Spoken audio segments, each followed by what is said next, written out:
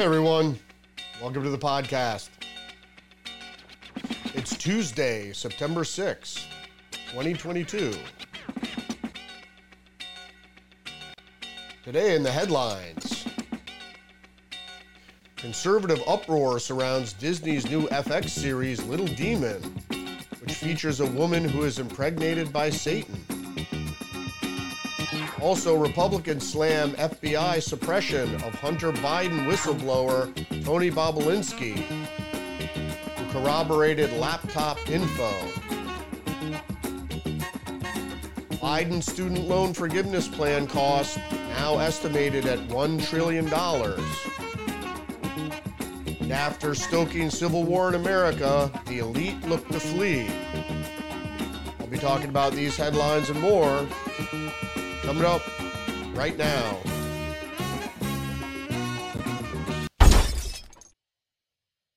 All right, so the first story up here is from the Christian Post. 1 million moms issue urgent warning to parents in response to Disney's FX series Little Demon. The story is about Satan, who impregnates a woman who gives birth to the Antichrist. So Disney's new FX series Little Demon, which features a woman who is impregnated by Satan and gives birth to an Antichrist daughter and carries graphic violence and nudity, makes light of hell and the dangers of demonic realm. Next story up, GOP slams FBI suppression of Hunter Biden whistleblower Tony Bobulinski. Now, if folks didn't know, back right before the 2020 election in an October surprise, Republican operatives made the existence of Hunter Biden's laptop known, which implicated the Democratic nominee for president, Joe Biden, in a pay-for-play scam. And although Joe Biden said he wasn't aware of Hunter Biden's business dealings, the laptop said differently. And if that wasn't enough, before the election, a guy named Tony Bobulinski, a business partner of Hunter Biden, came out and corroborated the laptop. So if you know anything about journalistic facts, you have to attribute your information and then you have to corroborate it. Otherwise, it's a one-source story and it's not really considered a fact because you don't have any corroboration. So the New York Post lead starts out by saying Republicans blasted the FBI as politically biased Monday after the Post reported that disgraced FBI agent Timothy Thibault was the point man for former Hunter Biden business partner Tony Bobulinski and never followed up with him about his bombshell claims. Bobulinski alleged that 1 month before the 2020 election that Joe Biden was involved with his son Hunter and his brother Jim's dealings with Chinese energy company CEFC, which reportedly paid the Bidens $4.8 million in 2017 and 2018. Bobulinski said that he sat down with the FBI for a 5-hour interview and also turned over all his cell phones and related communications with Hunter Biden. That was never followed up on. That's a suppression. That is indeed election interference. And they claim FBI claims the contrary at the time, that saying we don't want to interfere with the election by releasing this information, but actually suppressing it is what interfered with the election. So from the Wall Street Journal, Biden's student debt forgiveness plan may cost up to $1 trillion, challenging deficit goals. White House hasn't released full accounting, but some analysts see the cost in debt relief and modified repayment measures. In this article by Gabriel T. Rubin, President Joe Biden's plan to cancel student debt and modify payments for millions of Americans could cost us $1 trillion, according to budget analysts, challenging the administration's efforts to scale down the federal deficit. Analysts expect a strong interest in both debt cancellation and programs that allow borrowers to pay a lower percentage of their income to keep up with their loans. The expected popularity of the policy could drive up costs and raise questions about whether the expense could be offset by other Biden administration policies, the White House says. Again, this is just spending, this is buying votes, basically. And it's going to raise inflation along with the recent Inflation Reduction Bill. All Democratic spending causes inflation. We should know that by now. We should learn that from Jimmy Carter. So the Business Insider says Biden's plan to forgive student loans could end up costing over $1 trillion. Biden's plan to forgive student loans could cost more than $1 trillion. The cost depends on how many people take up on the new income-driven repayment plan. Under the plan, around 20 million borrowers would be eligible to have their full debt wiped out. So that's the problem, is once they announce the bill, or it's really an executive order, once they announce the policy or the plan, is that people started coming out of the woodwork, and the overwhelming interest drove the costs up, because the more people that take advantage of the plan, the higher the cost goes. Everybody likes free. Everybody likes free college. Everybody likes free money, but it's not free. The cost has to be paid by someone. And in this case, the taxpayer or your children or your children's children, because they'll never be able to pay the debt. And we're all going to pay deeply for an economic collapse. So from The Guardian is reporting that the super rich preppers planning to save themselves from the apocalypse, tech billionaires are buying up luxury bunkers and hiring military security to survive the societal collapse they helped create. But like everything they do, it has unintended consequences. And this is an article from The Fourth by Douglas Rushkoff. And he writes in his lead, as a humanist who writes about the impact of digital technology on our lives, I am often mistaken for a futurist. The people most interested in hiring me for my opinions about technology are usually less concerned with building tools that help people live better lives in the present than they are identifying the next big thing through which to dominate them in the future. I don't usually respond to their inquiries. Why help these guys ruin what's left of the internet, much less civilization? So he goes on in his analysis in this opinion piece about the coming collapse and decline, which the elite created and Joe Biden created by these crazy spending. So, but the Daily Beast also reports rich Dems worried about Trump are buying second citizenships. This is by Emily Sugarman and Noah Kirsch from the 6th, which is today. So he goes on to write, so-called golden visas have become white-hot status symbol among the ultra-rich in recent years. Some 30 countries now offer citizenship or residency by investment, which allows an individual to live and work in a foreign country simply by spending a lot of money there. Second citizenship starts at several $100,000 and stretches to several million for a time. The clientele was also fairly conservative, driven by fears of pending liberal wealth tax, or for the tech bros, a pending IPO that would result in massive taxation event. Now, however, the demographics have begun to shift dramatically. 9 to 10-fold liberal-leaning clients this summer, driven by everything from mass shooting in Uvalde to the Supreme Court decision overturning Roe versus Wade. A tax attorney who occasionally partners with the lead attribution in this article confirmed an increase. So basically what they're saying is that the rich are fleeing or looking to flee or starting their plans to flee if need be. And this has been going on for some time because all the elite are looking at a backlash, a possible backlash of the underclass, the pitchfork and torch carrying people that are going to get pissed off once they find out that the deep state and the elite were behind gain-of-function research, which caused the coronavirus pandemic, and that the failed mRNA shots, which caused undue suffering, not to mention the spending spree, which is going to collapse the economy. So moving on to unrelated news, The Hill reports Black Lives Matter exec accused of stealing $10 million in lawsuit. And their lead states the Black Lives Matter leaders on Friday sued an executive of the Black Lives Matter Global Network Foundation on charges of siphoning $10 million in donations to the organization for use in his own personal piggy bank. So they don't name Melina Abdullah, founder of the BLM Los Angeles chapter and co-director of the BLM Grassroots, held a press conference last week announcing the lawsuit. Oh, it is. We're going back to Patrisse Cullors, a BLM founder, had created a transition plan to transfer control of GNF over to the Grassroots organization, but GNF had locked her out of the social media accounts, and it was amplifying message she does not agree with. So, but Patrisse Cullors was one of the Black Lives leaders who also was found out to have 5 houses worth $1 million each.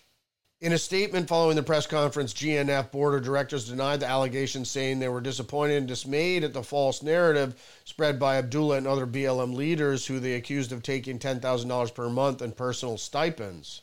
The board denied the entirety of the allegations, claiming they have requested meetings with Abdullah and other leaders, have shared social media accounts with BLM grassroots, and argued that there's never been a plan to transition GNF to the BLM grassroots organization. So basically, this is when they start eating their own, because money makes people funny.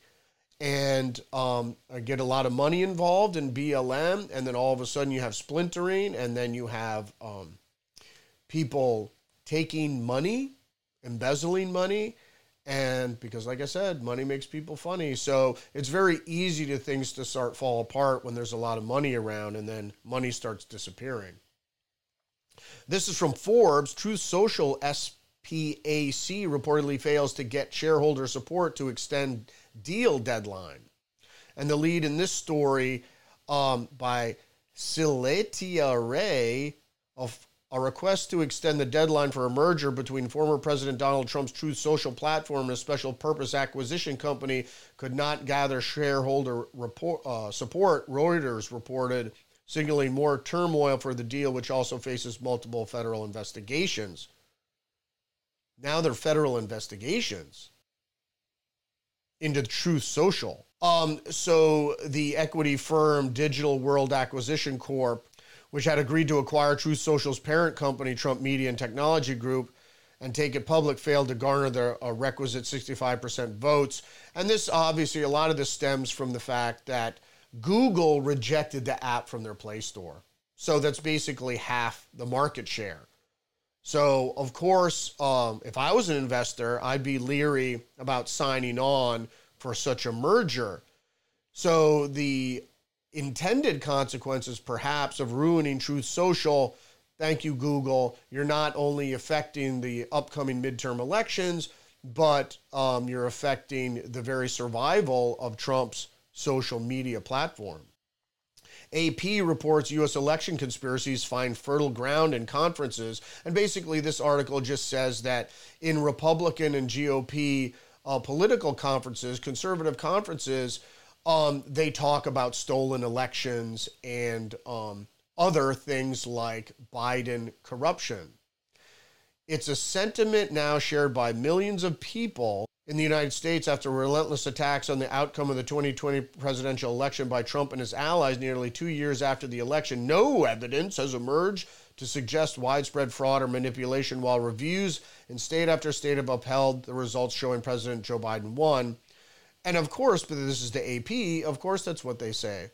But everybody else looks at it and says they call bullshit, because realistically and statistically, it didn't seem like Joe Biden could win, that he didn't have enough support to beat Trump, and that the under-ticket candidates all won, and Trump was the one that lost, plus the turning out of ballots that just voted for Joe Biden and no other candidates. The attacks and falsehoods have made an impact. An Associated Press Center for Public Affairs research poll from 2021 found that about 2/3 of Republicans say they did not think Biden was legitimately elected.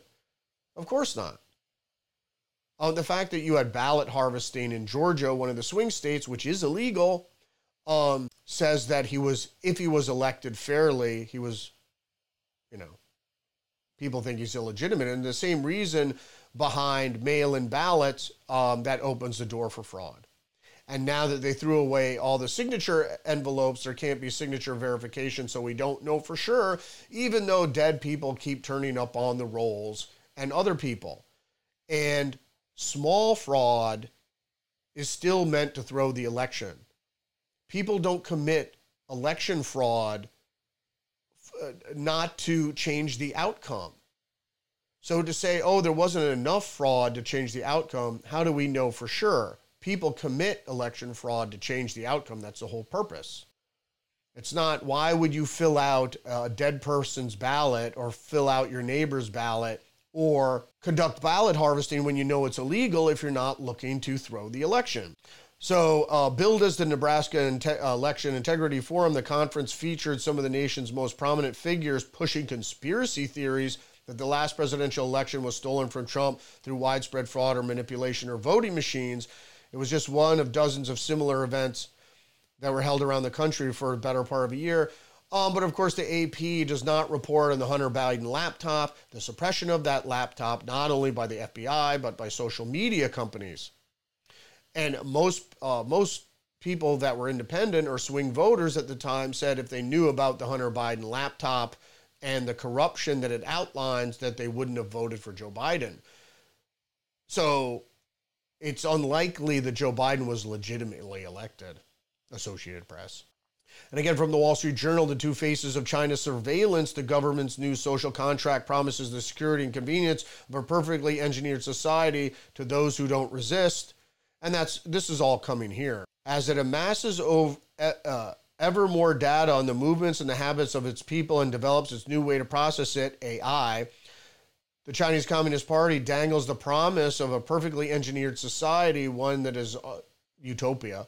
One is the artificial intelligence companies work hand in glove with the police to track down fugitives, dissidents, find abducted children, and politically shame jaywalkers, in which public services rewards for good deeds, that's a social credit score, and punishments for misbehavior are all delivered with mathematical precision and efficiency. This is the model for the future. So if people don't realize this, that's the West that backed China. It's the West that backed China's rise. It's the West that assisted in the technological prowess that China now possesses. The West assisted in all of this. Rockefeller and Trudeau, they all laud China as the perfect form of fascistic dictatorship. It's not surprising. And I just want to end here really quickly because there were some reports that ivermectin prevented 95% of deaths from COVID, and people always laughed at ivermectin as horse medication, but right from the NIH PubMed, the use of ivermectin is associated with lower mortality in hospitalized patients with coronavirus disease, 2019, and this is from January 2021. So everybody should know that ivermectin as a prophylactic, and just like hydroxychloroquine as a prophylactic, that's why there wasn't rampant spread of COVID and mortality in Africa, is because most people already take hydroxychloroquine for malaria. And so as it works with malaria and it works with other viruses, it stops the virus from replicating in the cells. And so if you use that with zinc, which keeps the virus out of your cells, that's a pretty good defense. Prophylactically, if the virus is already multiplying and replicating in your cells, and you have overabundance of the virus in your system, that's a completely different story. Then you could very well develop SARS, and that could be life-threatening. So that's it for me for today. Rudy's Revelation. Stay tuned this afternoon for episode 7 of Tuesdays with Perry, where we discuss quite a few things, like Florida Governor Ron DeSantis' response to the Dark Brandon speech. Also, don't forget to like, subscribe, and comment down below. And follow me on social media, Facebook, Getter, Minds, and now Truth Social. I'll see you tomorrow.